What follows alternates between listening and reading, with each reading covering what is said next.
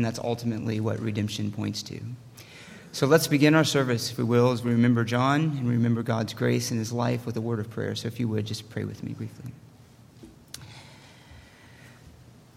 Our Father, death is a reminder to us that sin is entered into this world, but the hope we have is also an expression of our confidence that you have conquered death through the death and the resurrection of your dear Son, the Lord Jesus Christ. And our Lord, it is for that reason that you could say, the one who lives and believes in you shall never die.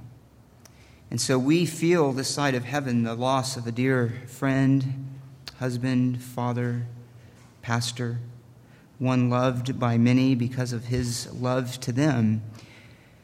And so we ask that as we remember him, that he is honored by the things that we say, and that you, Christ, are honored, because ultimately we come to remember a trophy of your grace, and one who loved you because you first loved him.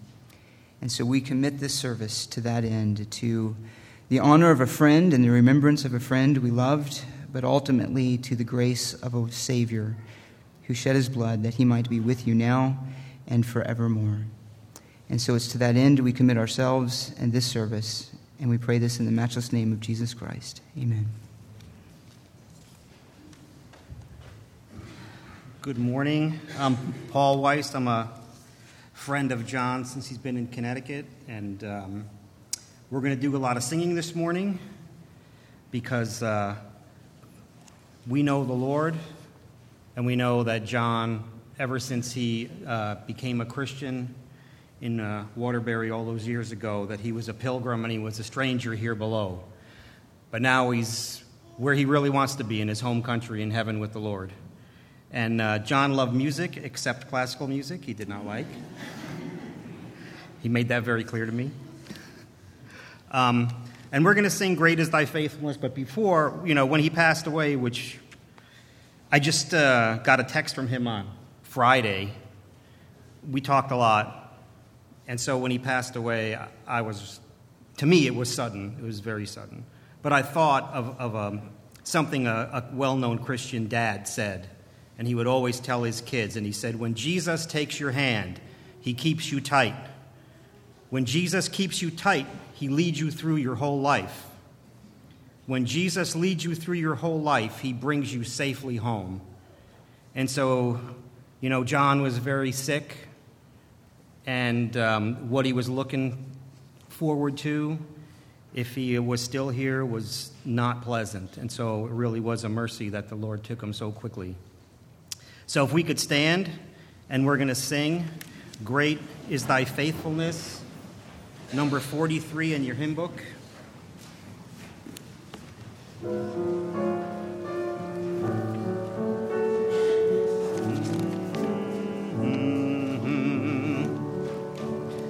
Great is thy faithfulness, O God my Father. There is no shadow of turning with thee. Thou changest not, thy compassions, they fail not. As thou hast been, thou forever will be. Great is thy faithfulness, great is thy faithfulness. Morning by morning, new mercies I see. All I have needed, thy hand hath provided. Great is thy faithfulness, Lord, unto me. Summer and winter and springtime and harvest, stars and stars in their courses above, join with all nature in manifold witness to thy great faithfulness, mercy, and love. Great is thy faithfulness, great is thy faithfulness. Morning by morning, new mercies I see. All I have needed, thy hand hath provided. Great is thy faithfulness, Lord, unto me. Pardon for sin and a peace that endureth, thine own dear presence to cheer and to guide, strength for today and bright hope for tomorrow, blessings all mine with 10,000 beside. Great is thy faithfulness, great is thy faithfulness. Morning by morning, new mercies I see. All I have needed, thy hand hath provided. Great is thy faithfulness, Lord, unto me. Amen. You may be seated. We're going to have some special music.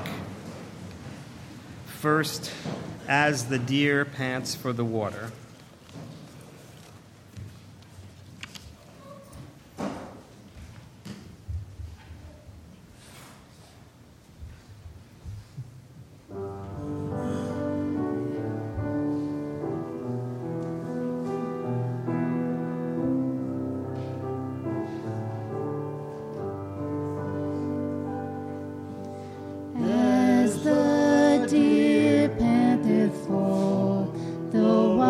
So my soul longeth after thee.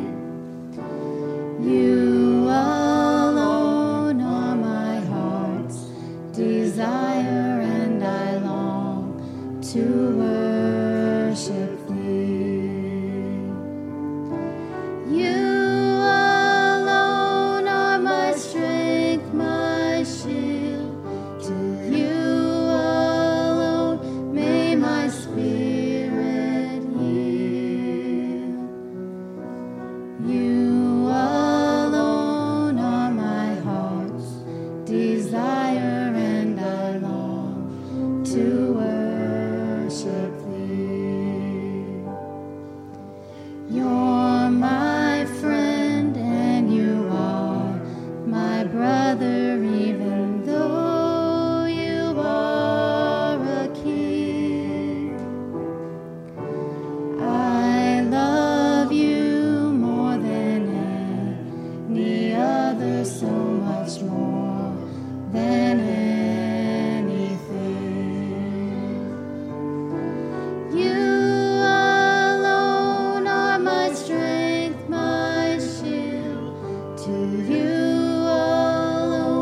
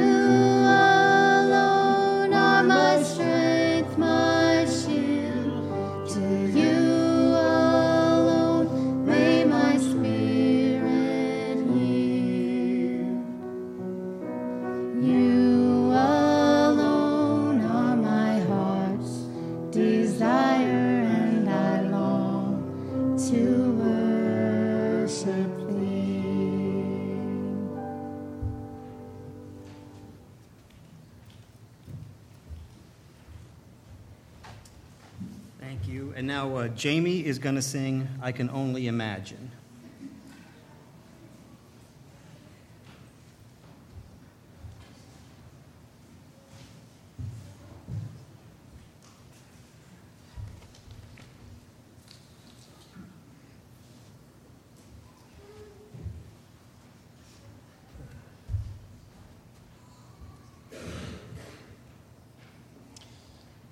So I'll be the first one to cry up here, just to break the ice. There's very few people in your life that you allow in close enough to have a major influence in your life. And John was one of those guys for me. And it was a long time ago, about 25 years ago, that I came into Epsom Bible Church and stole one of their sweethearts. And John married us, and John has played just a major role in our life. Those first 10 years or so of our marriage that we were there.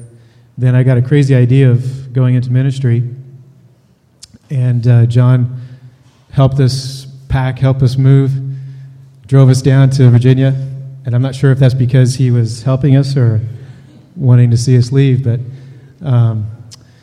it was a 10-hour trip that turned into 18 hours, and we had to stop in Connecticut and grab one of his favorite sandwiches. But it's a privilege and a blessing to call him a friend. And I guess one of his favorite songs was I Can Only Imagine. And I'm going to try to get through it. If you know it, sing with me. That'll help.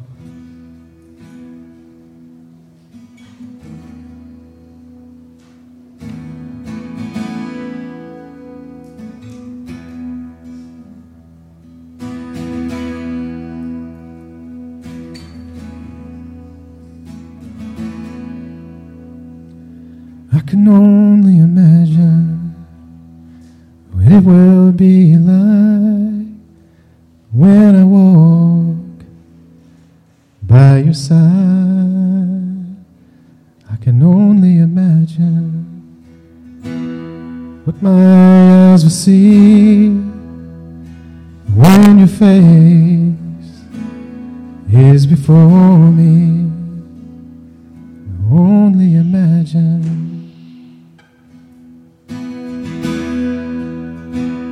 Yeah, yeah, yeah.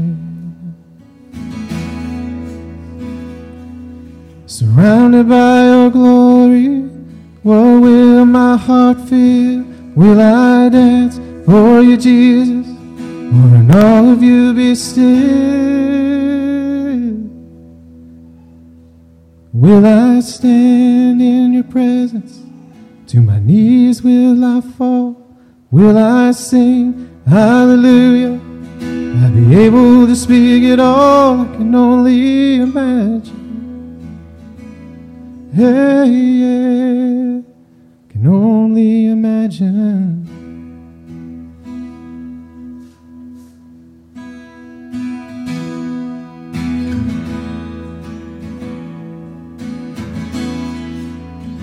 I can only imagine. When that day comes and I find myself standing in the sun, I can only imagine when all I will do is forever worship you. I can only imagine. Surrounded by your glory, what will my heart feel? Will I dance for you, Jesus? Or in all of you be still? Will I stand in your presence? To my knees will I fall? Will I sing hallelujah? I'll be able to speak it all. I can only imagine. Yeah, yeah. I can only imagine.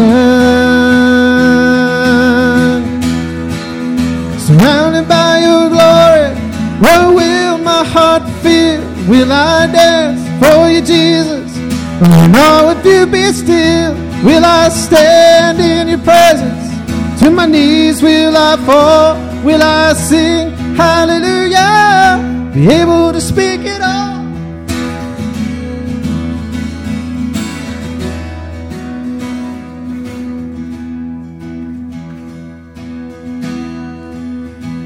And only imagine, yeah. I can only imagine.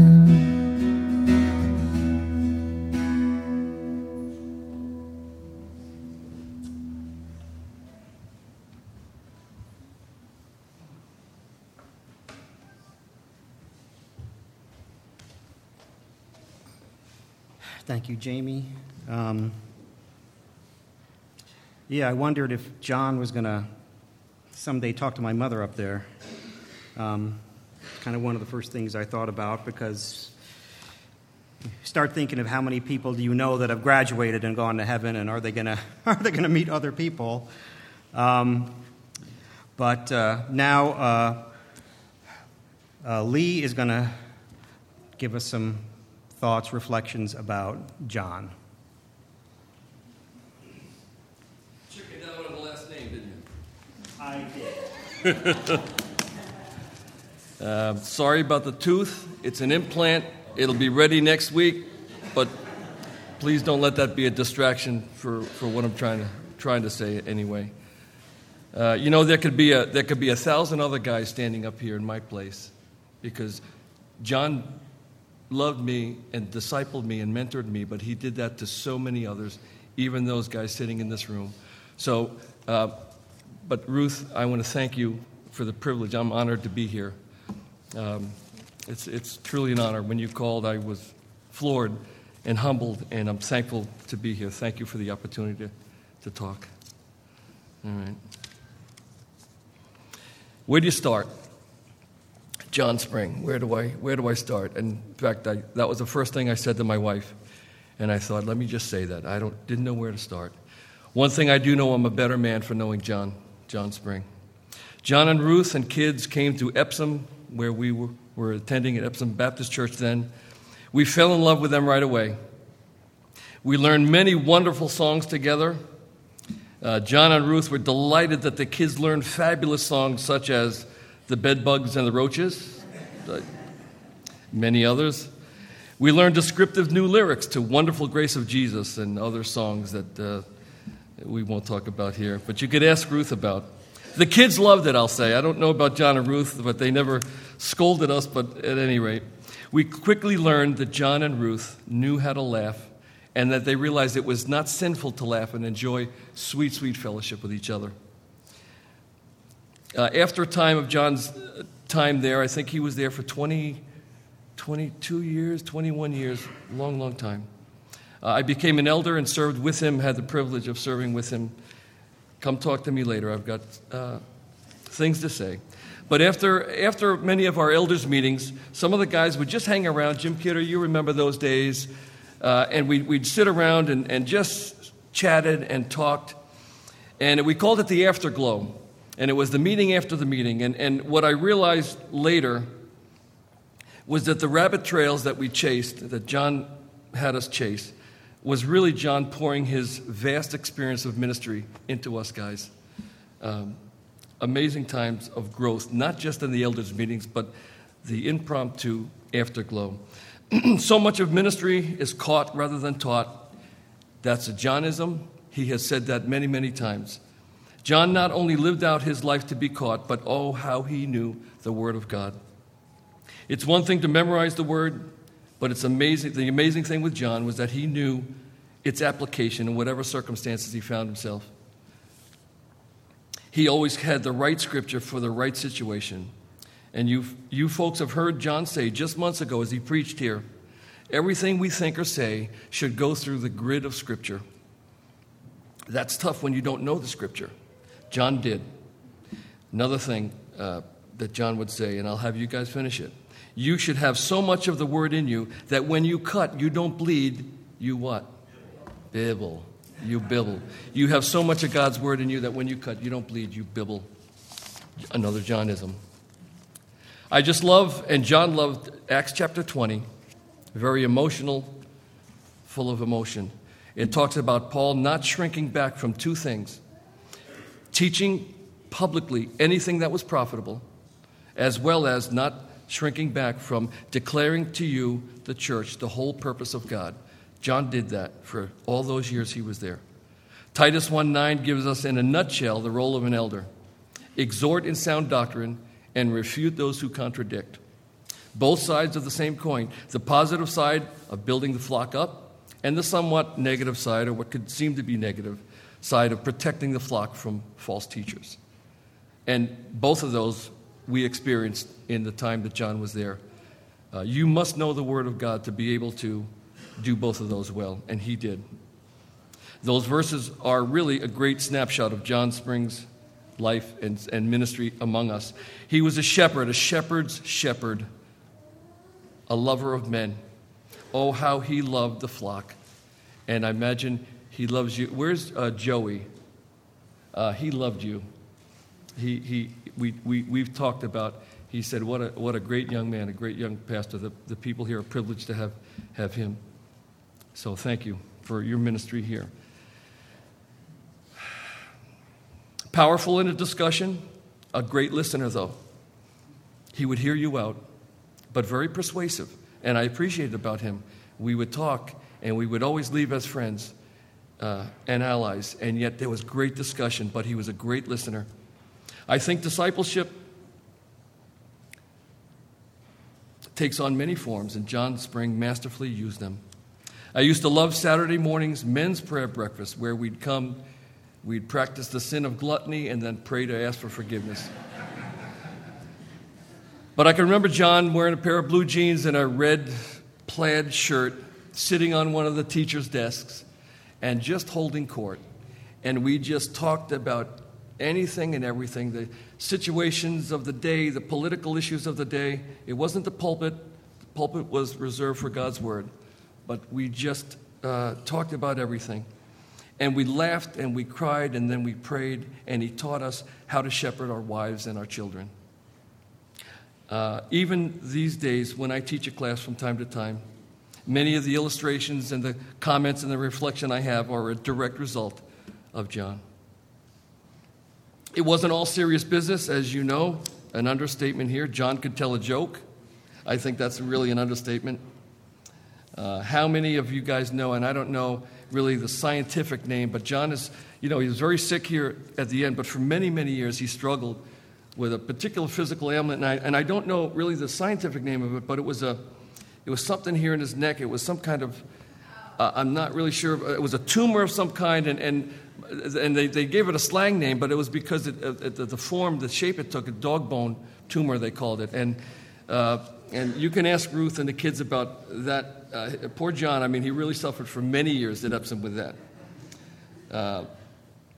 I can't remember, it was on the left side or the right side. It didn't really matter. The point is he had it, and that was the airplane and the brick joke, the chocolate-covered peanuts. I don't know, okay. Talk to the family about it later. Baseball cards, I'm sorry about that. I'm sorry, Ruth. This morning you found, I was still sorry about that one, but it was really pretty funny. The golf ball rubber bands, there's many, many more. Actually, get the book, it's 12 volumes. It's called Johnny's Jokes. There's an app for it, too. The joke in some of our elders' meetings was that from time to time there was an issue we had to deal with. We'd read a book, and John would always look over to me. I'm not really a reader. I can read, but I always look for the audio book. But John would say, "It's okay, Lee. There's a lot of pictures and big, large print, so you're okay." But I actually, being a non-reader, I actually came to the point where I have favorite authors. And John Spring introduced me to those authors. One of them personally, John MacArthur, when we were out there for Shepherd's Conference. There's many others. I'm not going to go there. But the fact is that when John was standing next to me, I stood taller. When John was sitting next to me, I sat straighter. When John was in the room, I was a smarter man. I was more Christ-like. I learned so much. on the midnight rides in his car to catch a wayward husband coming home too late. That happened more than once.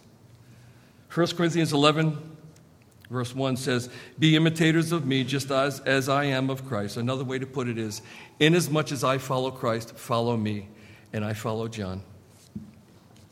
Acts 4:14 and 15. "Now they observed the confidence of Peter and John, being uneducated and untrained, unlearned men. They further marveled and began to realize them as having been with Jesus. Inasmuch as I follow Christ, follow me." John taught us how to love our God by doing it first himself. It's great to see you, Papa. Maria. My wife and I had the privilege in December where John and Ruth, to attend a dinner. John and Ruth, as well as Harry Fletcher and Muriel, his wife. Many of you know Harry, a dear friend of the Springs and us, and one of John's mentors. I was honored to be in the same room with these two awesome couples. Harry mentored John over the years. It was amazing to see the generational spiritual family. It was a wonderful time of fellowship, renewal, stories, laughter, and much, much more laughter. Ruth, thank you so much for coming. I know, I'm grateful to you. I know how hard it was for you to be there. It was not easy. So thank you. That it meant so much to us, Deb and the Fletchers as well. You see, I never knew what John was doing. Didn't always know what John was doing. More often than not, I didn't. I just loved to be near him, to be with him. I love the fact that he called me. He was so patient with me. I think I sometimes feel as though I was the son he wished he never had. But I am a better man because of it. Even 2 weeks ago, due to some circumstances, I had to run a service call in Boston. And I was reminded again why I love John so much. He was preaching in this very church. I think he preached 3 times over the last couple of months. And I had 3 hours with John. I felt as though he was in the car with me. We laughed, we cried, and we thought how fortunate you folks are here at Newtown Bible Church. I actually calculated how long it would take to drive from Cape Cod to come here for Sunday morning services when I knew he was preaching. But then it's not going to happen. My wife didn't even know that. I didn't. But let's see. Where do you start? Where do you end for a lifetime? You can't do it. So these are just a few recollections. Like I said, there could be 1,000 guys up here saying the same thing. Alas, we grieve, but not as those without hope. We as believers never say goodbye. It's rather, see you later. Johnny, I owe you a debt that I can never repay. You ran hard. You fought the good fight, the good fight. There's many fights we can fight. John fought the good fight. You have finished the course. You have kept the faith. Save me a seat right next to you. I'll see you later, and I love you.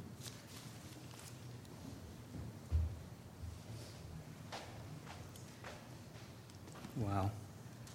So I said that John had texted me on Friday, and I guess I kind of got into texting because my work schedule at the hospital is kind of wacky.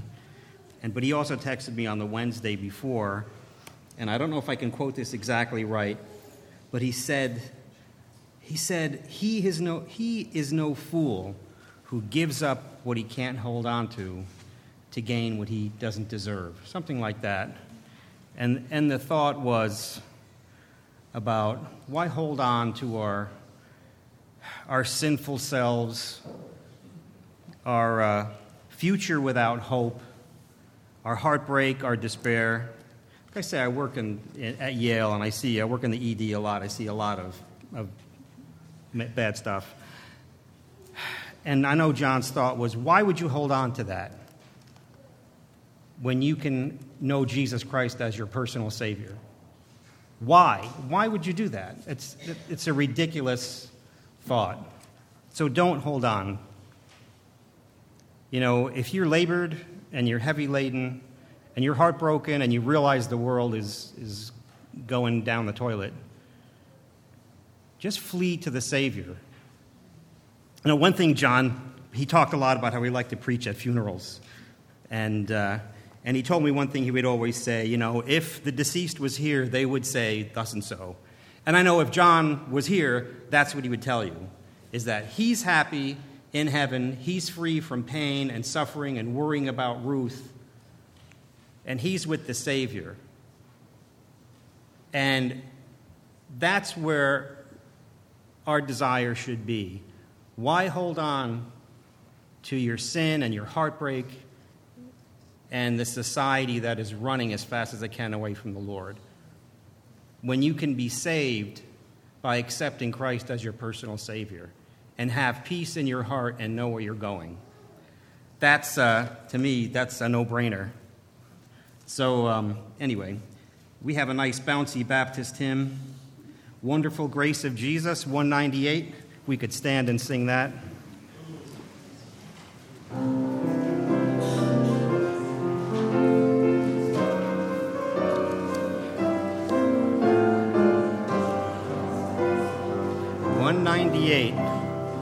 Wonderful grace of Jesus, greater than all my sin.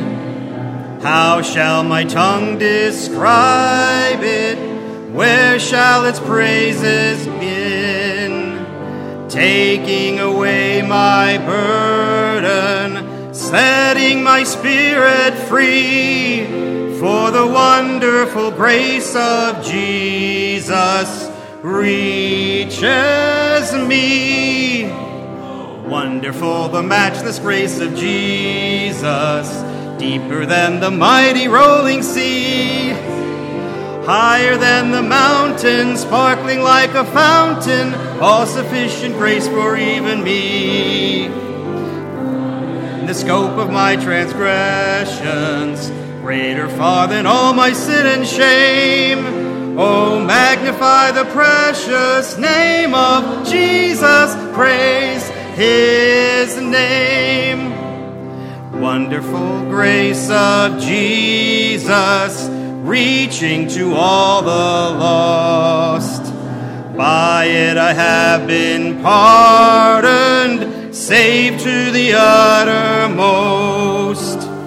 Chains have been torn asunder, giving me liberty, for the wonderful grace of Jesus reaches me. Wonderful the matchless grace of Jesus, deeper than the mighty rolling sea, higher than the mountain, sparkling like a fountain, all sufficient grace for even me. Broader than the scope of my transgressions, greater far than all my sin and shame. Magnify the precious name of Jesus, praise his name.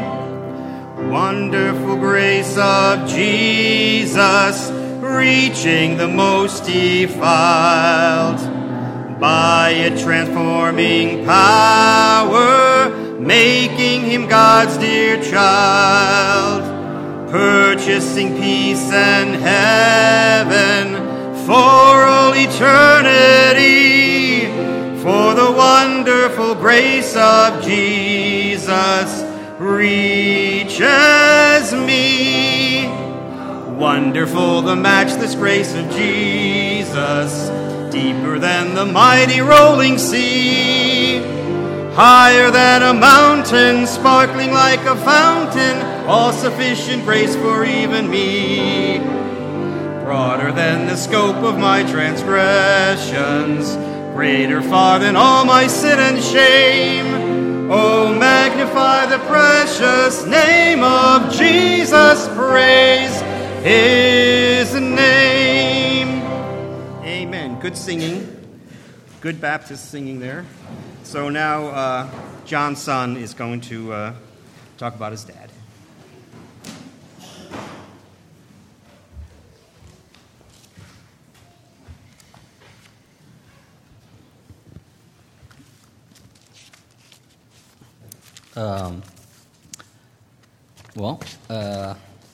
Thanks everyone for coming out.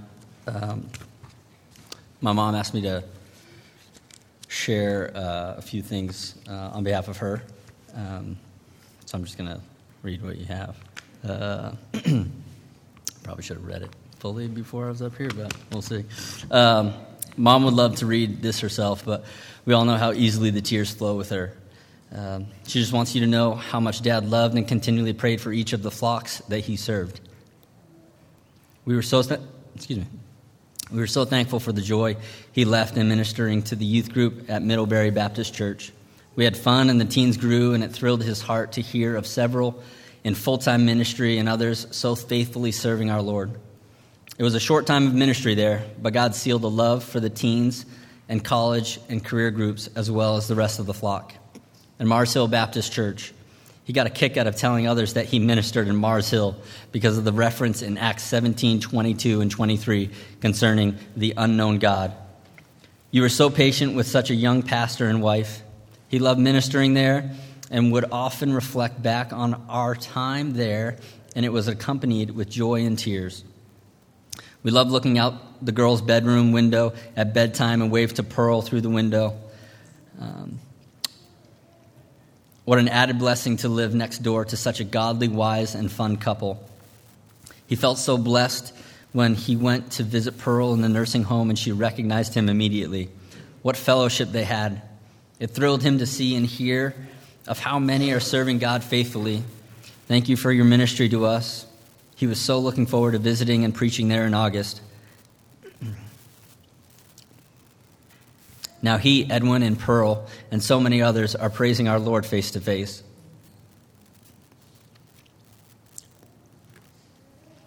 Yeah, maybe you should have read this. To the Epsom Bible Church flock, what can I say?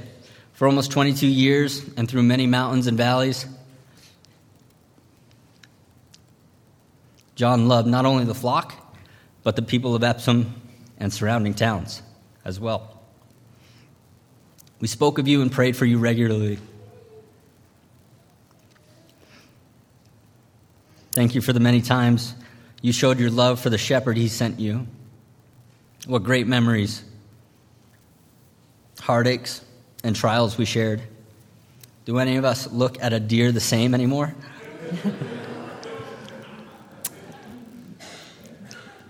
Yeah. My dad thought he was a deer whisperer. But really it was a fake deer that the game warden had posted out in the field to catch poachers. But apparently my dad walked right up to the deer, whistling. Yeah. Thought he tamed the deer. Nope. Sorry. He would constantly share with others the incredible way God used to build the church building and how it brought the flock even closer than we were before. How he loved talking with some of you in recent days and months, and the visits were such a blessing. His great desire to the end was that Christ be formed in you.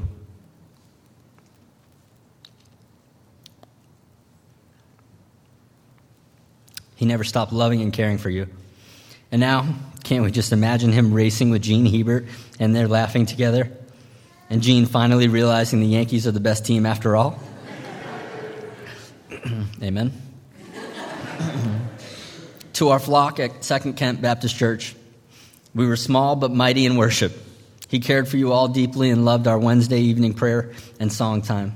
To the Waldvogel children, he loved your heart for the Lord and always brought a smile to his face when we spoke and prayed for you. It broke his heart when we had to close the doors to the ministry, but thrilled that now it is vibrant again through Lakeview Community Church. Lastly, though not our flock, but our newest church home, I do not have enough gratitude for our family here at Newtown Bible Church. If you could have been in our home as he spoke of the joy and privilege to have such a small part in sharing his intense love for God's word with you, as well as having a new audience for his stories and jokes. God truly gave both of us a deep love for this family, and he knew he directed us to be under a pastor that showed God's grace and love and invited him to use his God-given gifts. Thank you for your expression of love in the stair lift. His last days were so much easier because of it. He loved it. Thank you again.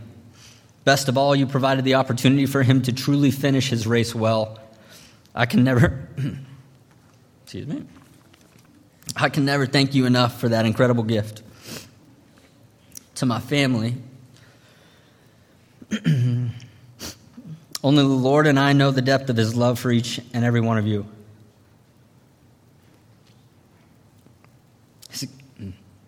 His consuming desire to the end was to see Christ formed in you. So as you remember John, I pray it will move you to memorize and meditate on God's word and challenge you to do all things with a biblical mindset. Love each other well. Be devoted to one another in brotherly love. Give preference to one another in honor. One of John's favorite verses was, "Mark the perfect man and behold the upright, for the end of that man is peace." So thankful for that assurance.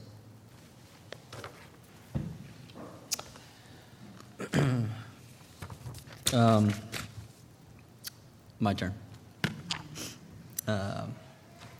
I'm kind of ticked at my dad a little bit, just because, he left before, I had a wife or kids to support me here, and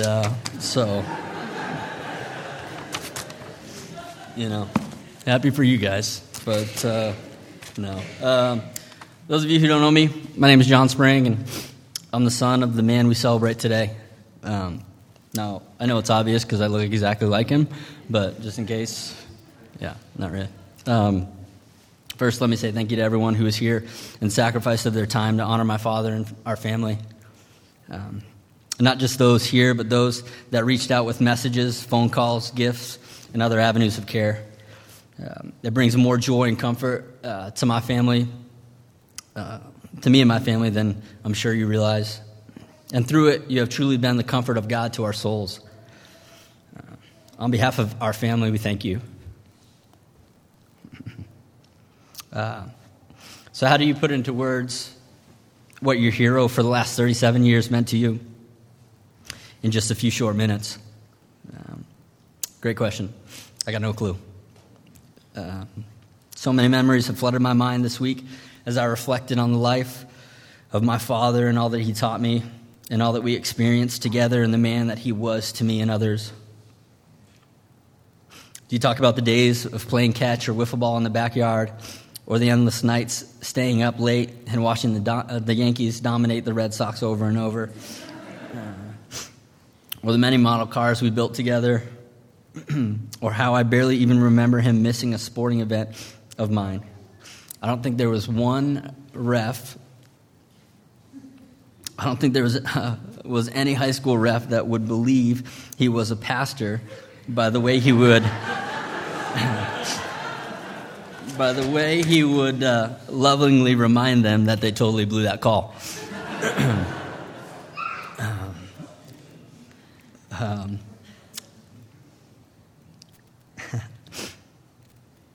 Does it make sense to talk about his passion for woodworking? And many times he'd have to be rushed to the hospital because he sawed his finger off or injured himself. Or the fact that every little kid he met, he would suddenly turn into Donald Duck and ask in a duck's voice, "What's your name?" I'm not going to try it because only he could do it. Those things are great, but they don't fulfill what's necessary about who he was. So would you address the fact that he loved to play pranks on people and loved making people laugh? My mom reminded me this week of the time when he was with Roger Flood, who was one of the elders in our church, and they had got done from doing something, pulled into our church parking lot, and I'm going to butcher the story a little bit, but anyways, got out, kind of talked a little bit more, said their goodbyes, and they were in Roger's truck, and Roger got back in his car and tried to turn the truck on. Wouldn't turn on. Sitting there trying, so pop the trunk. My dad's, not the trunk, but, the hood. Pop the hood. And they're looking, my dad's looking in the hood, trying it, nothing, can't hear it. He said, Roger, why don't we switch seats? Let me hop in the bed and you come around. Sure enough, my dad hops in the front, and he's looking and he realizes car's not in park. So he goes, Roger, I'm such an idiot. I cannot believe I didn't think of this. Roger's saying, what is it? We haven't prayed. He goes, we haven't prayed. So they're in the church parking lot. There's people around. So my dad gets out, and did I get it wrong? Oh, I got it wrong? Correct me. No, I got it. What? No. I can't hear you. Oh, business. Oh, it's business parking lot. Okay, so Rogers. My apologies. Rogers. It was Rogers' business parking lot. So that makes more sense. So he gets out. My dad gets out, comes around the side of. Can y'all hear me if I talk this? Comes around the side of the car and all extravagantly, puts his hands on the car and starts this extravagant prayer. Oh God, bring your mighty hand down upon this car. Please, bring your power. And just makes the scene. So Roger's looking around going, all embarrassed. So eventually he says, let me try it again. Hops in the car and says, all right, Roger, when I tell you, get ready. All of a sudden my dad coughs and puts the car in park. He goes, all right, let's try it. Starts the car, and the car starts right up. And all he remembers is having Roger's hands on the hood, and he just sees him go and poke his. What? Are you kidding? What? My dad said, Roger, there's two things I've learned: the power of prayer, and always put your car in park before you start it. But that's just who my dad is. He always looked for an opportunity to make people laugh and to be a jokester. And we all know that he probably would have told that story a lot better than I did because that was his gift. He had a gift of storytelling that kept you on the edge of your seat.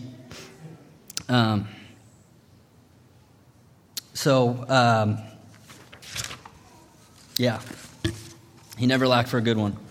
Or never, as Janelle reminded me, you'd never pass up on an opportunity to use a pun whenever he saw the window.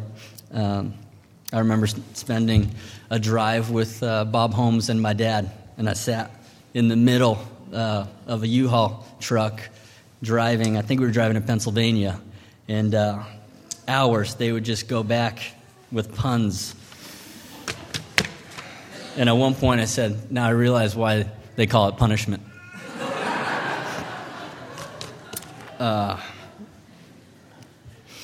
He was so ready to make people laugh. I can remember never really getting to enjoy a shower in peace as a kid because I would always have to keep checking to see if a cold bucket of water was coming over the curtain. What he failed to realize is that as his son, I was quick to follow in his footsteps, and I don't think he was able to enjoy a shower himself from the time I could lift a bucket of water over my head until I moved to California for college. Those memories are fun to reflect on, but they leave something lacking in who he really was. So what is it? What is it about this former high school druggie turned pastor that allowed him to affect so many? That's easy. It's easy to answer.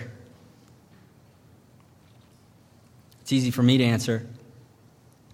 The answer to that question is what made him who he was. It's what made him one of the most loving and sacrificial individuals I've ever met. It's what made him one of the best pastors I've ever met. It's what caused him to drop what he was doing at a moment's notice and drive to the hospital to visit the parents of a daughter in our church whose kidney was rejecting her body.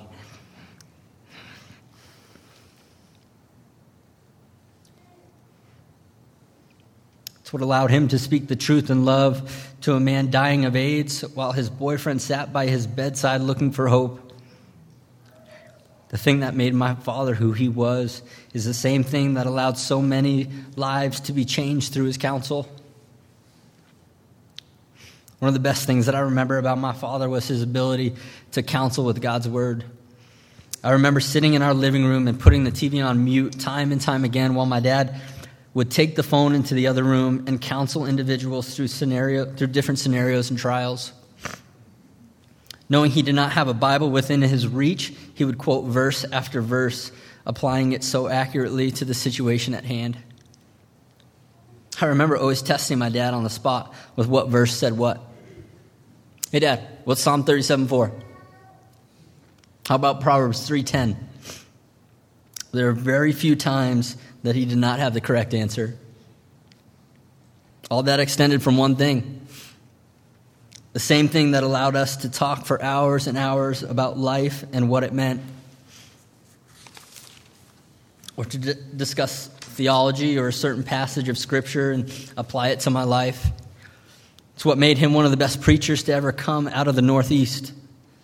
And yes, I'm going to miss his preaching, as I know many of you feel the same way.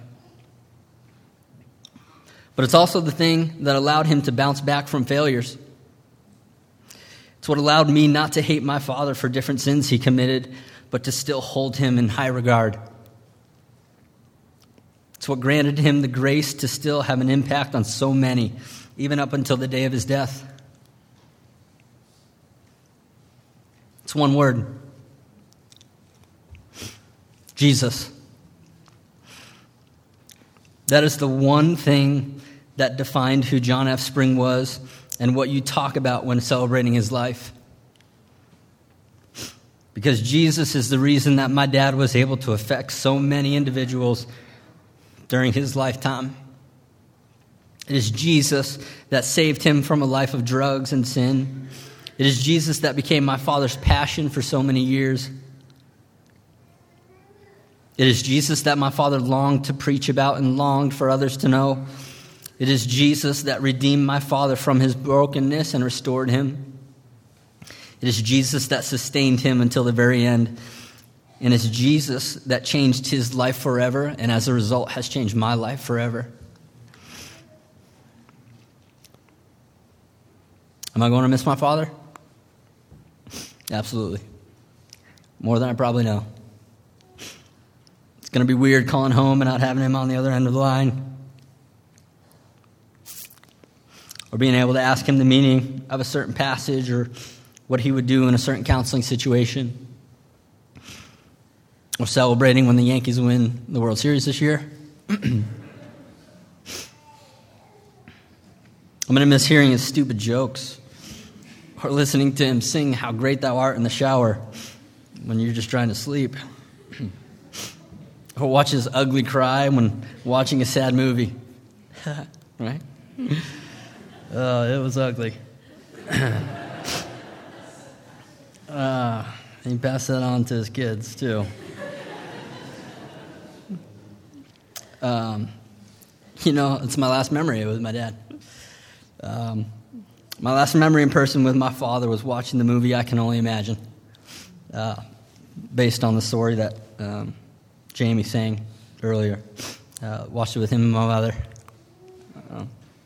Yeah, he had the ugly cry during that movie. But it's such a fitting memory, as it's what my father always longed to know and what I remember the most about my father. He always dreamed of his reunion with Jesus, what it would be like to be face-to-face with him. In the latter years of his life, he loved the story of the prodigal son in Luke 14. We'd talk about it for hours, and I feel like every time we talked, he'd have something different that he learned from that passage.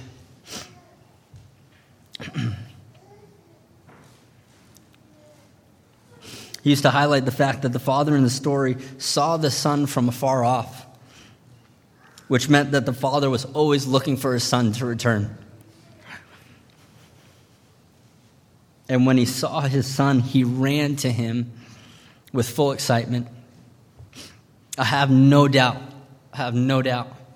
that God received my father with full excitement, anticipation, and spoke the words, "Well done, thou good and faithful servant."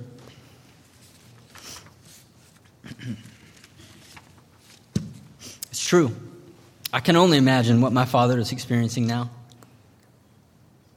As my mom mentioned, we all know that he and Gene Hebert are dancing like crazy. Or that Lauren Murray was one of the first to greet him and show him his mansion. Those are obviously assumptions. But one day we'll all know exactly what it's like. And if my dad were here today, I'm diverting from the notes. But I wouldn't honor my dad if I didn't divert from the notes, right? If he were to hear today, he would all want you to know that it is worth putting your faith and hope in the Lord and Savior Jesus Christ.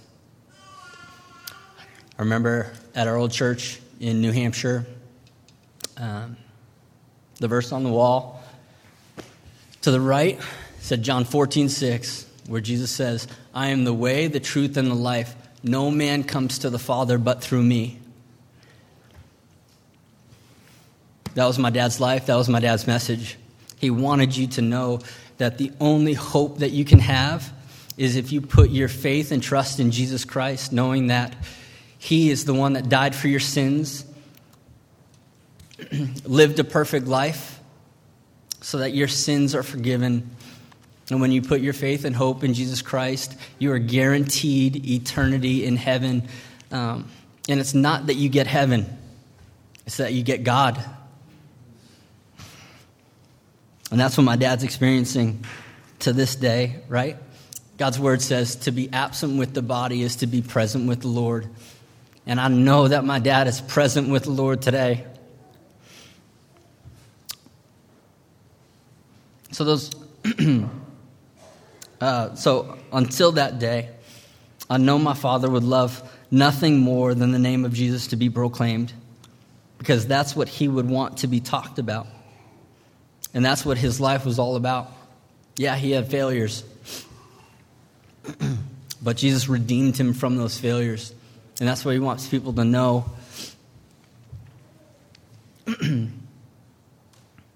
If Jesus can redeem a life like my father's, he can redeem anyone's life. My dad was my best friend. The guy I looked up to. The guy I'll miss the most in my life. But what he left with me forces me to never really miss him completely. Him and my father and my mother gave me the greatest gift I could ever have. And that's a relationship with Jesus Christ. It's what gives me hope.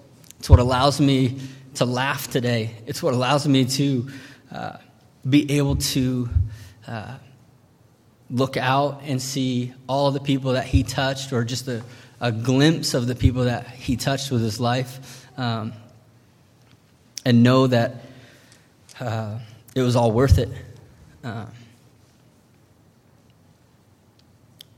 That's what his life was about.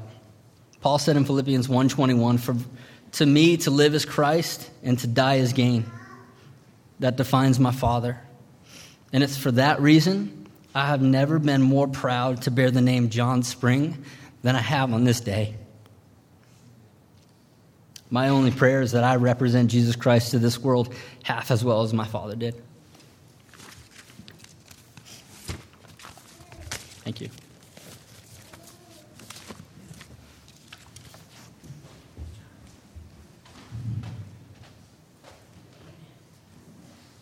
John Sr., he just preached here. We had a chair set up not that long ago, and he did preach on Luke 15, which I was praying about because every time I met with him, he was talking about the prodigal son and the lost coin and the lost sheep.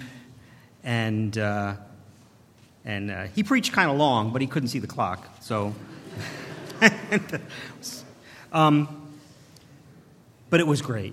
And it's on our website, and it's really worth listening to. But I told him afterwards, because we would talk a lot, I said, John, if you never preached another sermon, if you went out to the car that day and had a heart attack, you would have gone out on an upstroke, because that was great.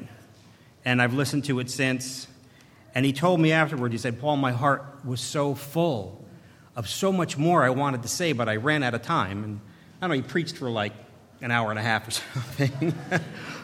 But I told him, I said, well, if you get another chance. But he did say one thing, that we were driving, Fanny Crosby's buried down the road. Not many people know that in Bridgeport. And so I think the women were doing something, and John and I drove to the cemetery where she's buried. And we talked, we prayed, we sang at her graveside. But when we were going there, he was talking about Luke 15 and the lost sheep, and how the shepherd, he said, the shepherd had 100 sheep. I said, yeah. And he said, how did he know that there was one lost? And then he just left it. And I looked at him, I'm like, that's a good question. How did he know? And he said, because he cared. He loved those sheep, and he cared. And that was the kind of things that John would share with me that I'll never forget. And we didn't really even know him that long.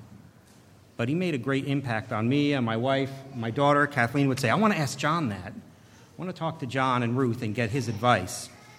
So, there's a saying, somebody said it's better to burn out than to rust out, and John was serving the Lord right up until the end. We were planning on having a series of Bible studies and gatherings about marriage, and he told me last week he had the first two Bible studies already written up and ready to go. So he was a great example to me of, you don't retire from service for the Lord, you just go until the Lord takes you home. So we're going to sing Worthy is the Lamb. We can stand. We're going to sing through it twice, 180 in the hymn book.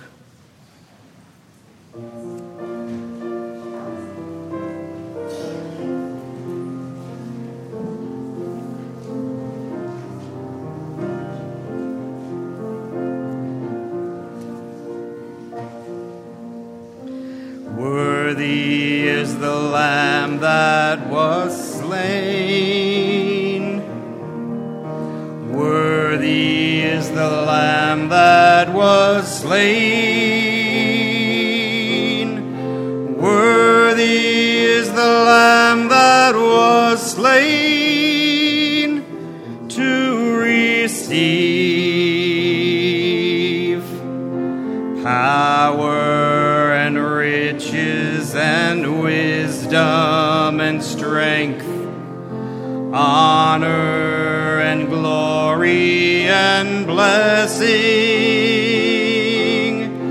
Worthy is the Lamb, worthy is the Lamb, worthy is the Lamb that was slain. Worthy is the Lamb. And again, worthy is the Lamb that was slain. Worthy is the Lamb that was slain. Worthy is the Lamb that was slain to receive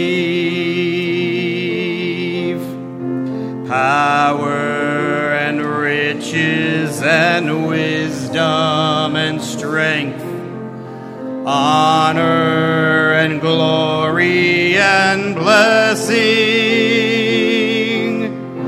Worthy is the Lamb, worthy is the Lamb, worthy is the Lamb that was slain. Worthy is the Lamb. You may be seated.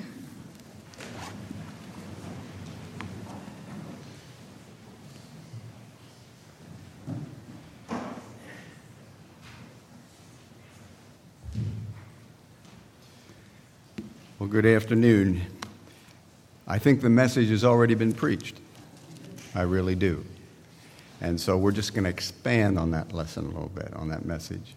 My name is Tim Beachel. I'm the state director for Child Evangelism Fellowship of Massachusetts, and that is because of John Spring.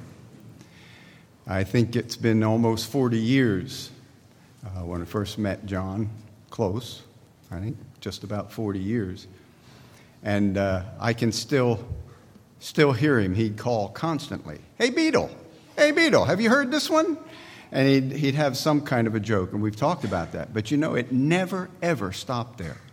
It would always end up with talking about the Lord, always end up with Scripture, some Scripture, and he had some idea of Scripture, and he wanted to share that. And so even though, as we already heard, even though he was a fun guy, he loved his Lord, and he loved the Scripture. And so he has had an impact on all of you, and many, many more, and he had an impact on me. I know that he was very instrumental in getting me to Bible school. I always wanted to go to Bible school. I had a business that I was running. I had 2 teenage children. So I thought, well, it's never going to happen. Well, don't say that to John Spring. He says, I have this place you'd love. Boy, you'd love this school. It's fundamental. It's a good school. You'd love it. And I praise God that I listened to what he said. And because of that, he had a huge impact in my life. And you look back over the 30 years we've been in Child Evangelism Fellowship, roughly, all those children that we were able to give the gospel to, they're on his account too. And so he's impacted a lot of people in a lot of nifty ways. This is going to be a little different as most of the messages, because I do believe that the message has been shared. So we're just going to expand. But I can remember in Bible school, he'd call Beetle. You need anything? You need anything? We're praying for you. And I said, yeah, the old car won't make it up the hill anymore. Won't go up to the top of the mountain to school. Oh, what do you need? What do you need? He said, well, pray. What do you need? I said, what I need is in the barn at the house in Mars Hill. I said, I switched engines in the car so it would make it down there in the first place to Arkansas. And I said, what I need is in that car. Well, just tell me what you need. So I told him, and about 2 weeks later, I get this notice from the librarian, and the librarian says, you've got a big package and it smells like gasoline. So I went in, and here's the whole manifold and the carburetor and everything. He took it off. He went down to the barn and went down, took it off, and sent it to Bible school. So he was quite the guy. And I know that he has impacted many of you. He's impacted my son and my daughter. My son's here. I appreciate that. And we have a lot of memories because he cared for people, didn't he? He cared for people. And that was the love of God that was shed abroad in his heart. He cared for people. And because he cared for people, I think it's appropriate to take the message that was already taught this morning by the ones that stood up here and just expand that a little bit, because he cares about you today, you right here. And that message is that God loves you. God loves you. I have a little book. I don't even know. I got this book. This is what See. If you know what this is, it's a wordless book. That's the message that John would want to go forth here today. The wordless book. God loves you. You think about John 3:16 for a minute. You all know that. That's the most famous verse in all of the Bible. John 3:16. For God so loved you.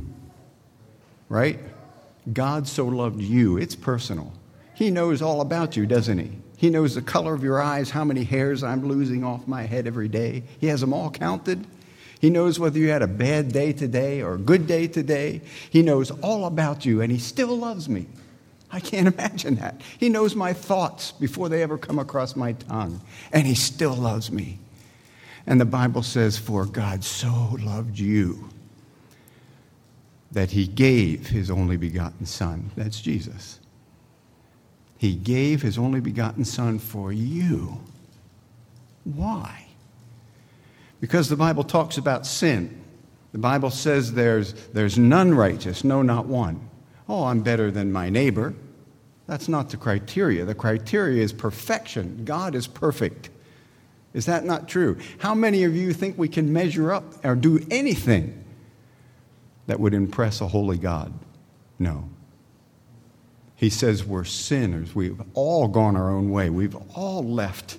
You know, we have nothing to offer to God. And so he says all have sinned and fall short of God's perfect standards.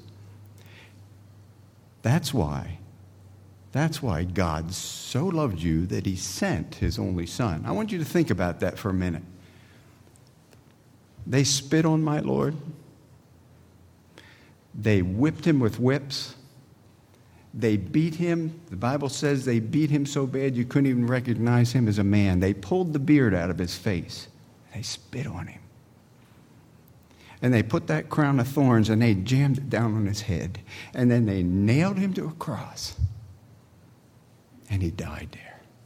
Why in the world? Why would God allow that to happen to his son? Why?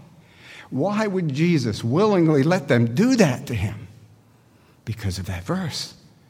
God so loved you that he gave his only begotten son. Jesus said, I don't want them to be separated from me because of their sin. God's holy. He can't have that in heaven. He can't have that in his presence. The punishment for that sin is being separated from God forever. That's the death that it's talking about, the second death. And so he was willing to go through that and take the punishment that I deserve and you deserve because he loved you. He knew that without the giving of blood, there's no forgiveness of sin. If Jesus would not have died on that cross, you and I would be stuck in our sin forever, lost. And rightfully so, because we're all sinners. The Bible says that the blood of Jesus Christ, his son, cleanses us from all sin. That's the only payment for sin that God will accept, is the death, the blood shed of his son, his own begotten son. So think about the verse, for God so loved you that he gave his only begotten son to die for you. That whosoever, that's you. Yeah, that whosoever believeth on him. Who? On the Lord Jesus and what he did and that finished work, that death on the cross is what was needed to pay for my sin and for your sin. There is no other payment. God says he's the way, the truth, and the life, and no one comes to the Father but by me. There's no other way. We can try to be good. We can go to church. We can give, help little old ladies across the street. Whatever we think is good doesn't cut it. Why would God send his own son to go through that if you and I could just be good and get to heaven that way? How foolish.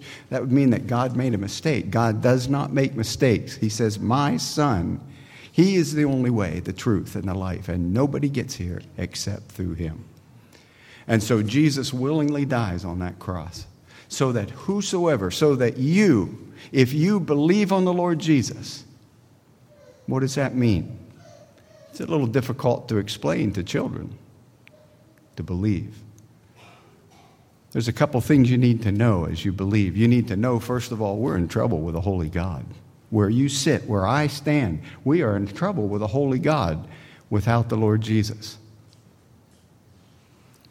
That's the first thing we need to believe and understand.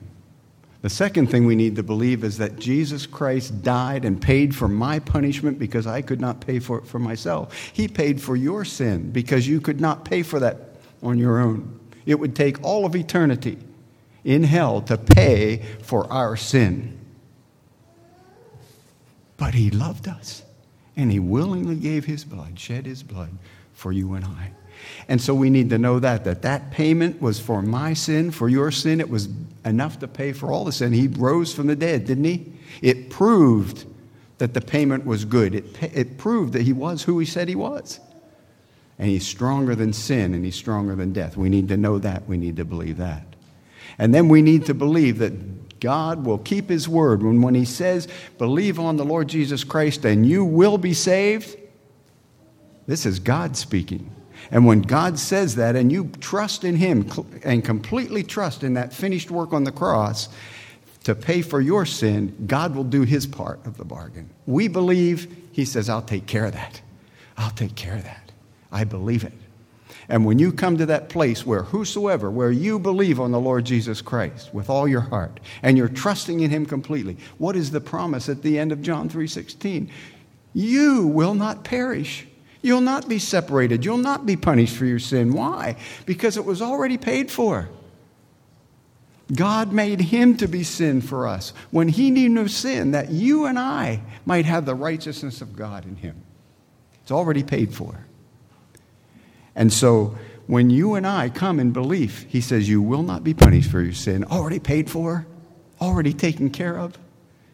And so what he says is, I'll give, instead of the punishment, I'll give you eternal life. Pretty neat verse, isn't it? That's the rest of the message. That's the message that because John Spring cared for people, that's the message that John Spring wants you as people to hear. Have you believed on the Lord Jesus? Are you able to grow in grace and the knowledge of Christ? You cannot if you have not believed on the Lord Jesus Christ as your personal Savior. John Spring is with his Savior this morning. Praise God. Not because John Spring was a good man. We heard what kind of a good man he was. And he was. But he's not there because he was a good man. He's there because he was one of the whosoevers that believed on the Lord Jesus Christ as his Savior. Finished, done, the work is done. And now he stands before his Savior, complete. So I guess my challenge this morning, from John's lips, if he was here, my challenge to you this morning is, what have you done with the Lord Jesus? He loves you. He sent his Son to die for you. And if you will believe, you will be saved from your sin. You will not perish, but you will have everlasting life. What about you this morning? Okay. John would not want you to miss out on that this morning. He wants to see you there. You meant something to him or you wouldn't be here this morning. Let's all meet him up there, okay? Don't want to leave anybody behind, okay? Let's pray together. Father, we are so thankful that you loved us when we were unworthy enemies of God, going our own way. You loved us enough to give yourself, to die on that cross, that we might have eternal life. And we celebrate the life of John, and we celebrate the fact that he stands before you this morning, complete peace, salvation done. It's a done deal. We look forward to that. And Lord, I pray that if there's anyone in this building, and I know this is John's prayer, if there's anyone in this building who will not be there because they have not believed on the Lord Jesus, I pray that they would talk to somebody today and get that straight. There is no other name under heaven given among men whereby we must be saved. Thank you for this celebration of John Spring. What a dear friend he was. Thank you. In Jesus' name we ask. Amen.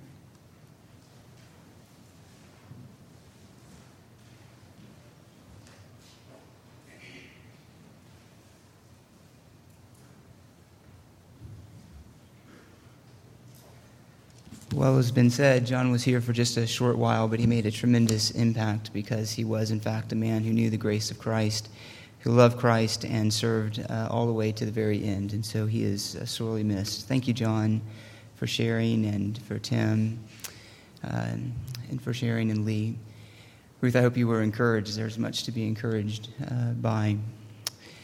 I would just, before we give our closing prayer, remind us that John was, as Tim just shared with us, a sinner. And I was thinking of Matthew 18 this week, and the point of Matthew 18 isn't a comparison of who owes the greatest debt. The point of Matthew 18, if I know most of you all are familiar with that, is that the debt was unpayable. And that's true for all of us. And John certainly wasn't a perfect man, as none of us are a perfect people. But he was forgiven. And he trusted in the grace of Jesus Christ. And for that reason, we celebrate his life. We celebrate it with joy and with hope. And we remember those he left behind. Death, as I said earlier, is unnatural. It is an enemy, it's called in Scripture, but it's also defeated through the victory of Jesus Christ. And it's to that end we want to pray and remember our dear friend and beloved servant of our Lord. So if you would, pray with me, and we'll sing a final closing hymn, and that will end our service. Our Lord Jesus, you said in your word, the testimony of the lips of a man who was himself one who knew the bitterness of sin but knew the great mercy of forgiveness. David, who said, "How blessed is the man whose sins are forgiven, the one to whom the Lord does not impute iniquity." And as was just shared, it's because that iniquity that is the burden of all of us by nature was placed on the Lord Jesus Christ, who bore it as our substitute, as our sin bearer, and as a guilt offering, and then rose from the dead on our behalf. It is to your grace, O God, that we commend the life of John, this dear and precious servant of yours who's now with you. We do pray that as the days go on and the service is over and the memories will be flooding in the many days ahead to those who loved him, that you would bring much comfort. Again, I pray that to Ruth and the rest of his family, his children, that you would comfort them in the way that, Holy Spirit, only you can comfort them, and that the mark of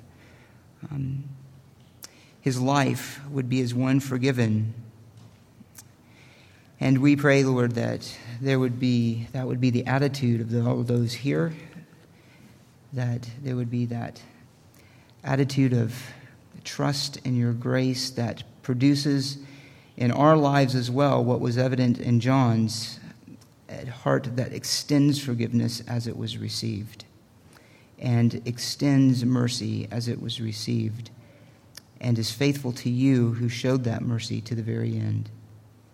May you be honored and praised in his life, and may you be honored and praised in our lives, and so that so many encouraging words of truth could be shared at our funeral as well, and memorial as well. May you be honored, and may you be praised, and may your comfort be deeply felt to those who so loved him. We commend these things to you as request, and we pray in the name of your dear and beloved Son, the Lord Jesus Christ. Amen. Well, you know, there's quite a few world religions out there, but the only one I know that does a lot of singing is Christianity, biblical Christianity, because we have a lot to be happy for. There's hope in Christ. There's hope beyond the grave. There's hope for screwed-up teenagers with long hair who do drugs and turn to the Lord. The Lord gives them a new life in Jesus, and that was John, and I'll remember him to the day I die. So, I do want to remind people, if you have parents and they're alive, the Bible says honor your father and your mother. And let me tell you something, do it. Because when they're gone, it's too late. You can't, I have a lot of regrets because my parents are long gone. But if your parents are alive, you honor your father and your mother. It doesn't matter if they're Christians or not Christian. It doesn't matter what they've done. Because when they're gone, it's too late. So let's remember the Lord who John loved and had faith in. And I know he loved this hymn. He loved the story behind the hymn. It is well with my soul, 493. So we can stand up and we can sing that the God of all comfort can comfort us with peace.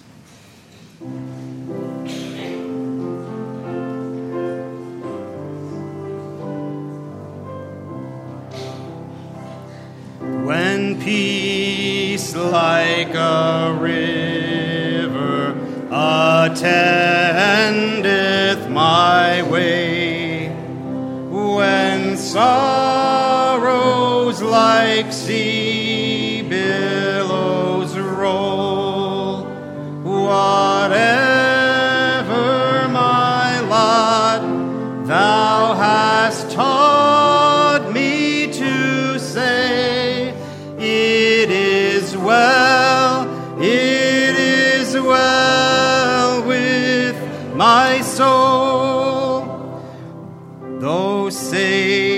Satan should buffet, though trial should come, let this blessed assurance control that Christ has regarded my helpless estate and hath shed his own blood for my soul. It is well with my soul. It is well, it is well with my soul. My sin, oh, the bliss of this glorious thought. My sin, not in part, but the whole, is nailed to the cross, and I bear it no more. Praise the Lord, praise the Lord, oh my soul. It is well with my soul. It is well, it is well with my soul. And Lord, haste the day when the faith shall be sight, the clouds be rolled back as a scroll, the trump shall resound, and the Lord shall descend. Even so, it is well with my soul. It is well with my soul. It is well, it is well with my soul. Well, that was great singing, and what? Oh, okay. So, yeah, my wife's signaling to me. There's food downstairs. Let's give thanks for the food now. It's much easier. And I have to say, this was probably the nicest memorial service I've ever experienced. And John was a real blessing because of the Lord working in his life and made him the guy he was. That's what made him a great guy, was that he loved and believed in a great God. So let's just give thanks for the food. We're all going to go downstairs and we can have more fellowship and food. Our God, our Father, we thank you that you haven't left us without hope, that when we were lost and our feet were stuck in the mud, you pulled us up and you can set our feet on a rock. When we have faith in the Lord Jesus Christ, your only begotten Son, who came into this world and he lived a perfect life of obedience to you that led only to the cross, where you would pay for our sins, and you raised him up on the third day, and now we're seated at your right hand, and we have victory in Jesus. The same power that raised him from the dead works in us. Lord, we pray that you would comfort Ruth with peace that passes all understanding. Help her to go on serving you while she's here on earth. And we thank you for the food you've provided. Thank you for all of your love to us and all of your provision. Thank you that we serve a risen Savior. Thank you for the bond we have in Christ. We thank you for this time. Ask your blessing upon our day. Bless those who have traveled. Keep them safe on the road as they go home. In Jesus' name, amen.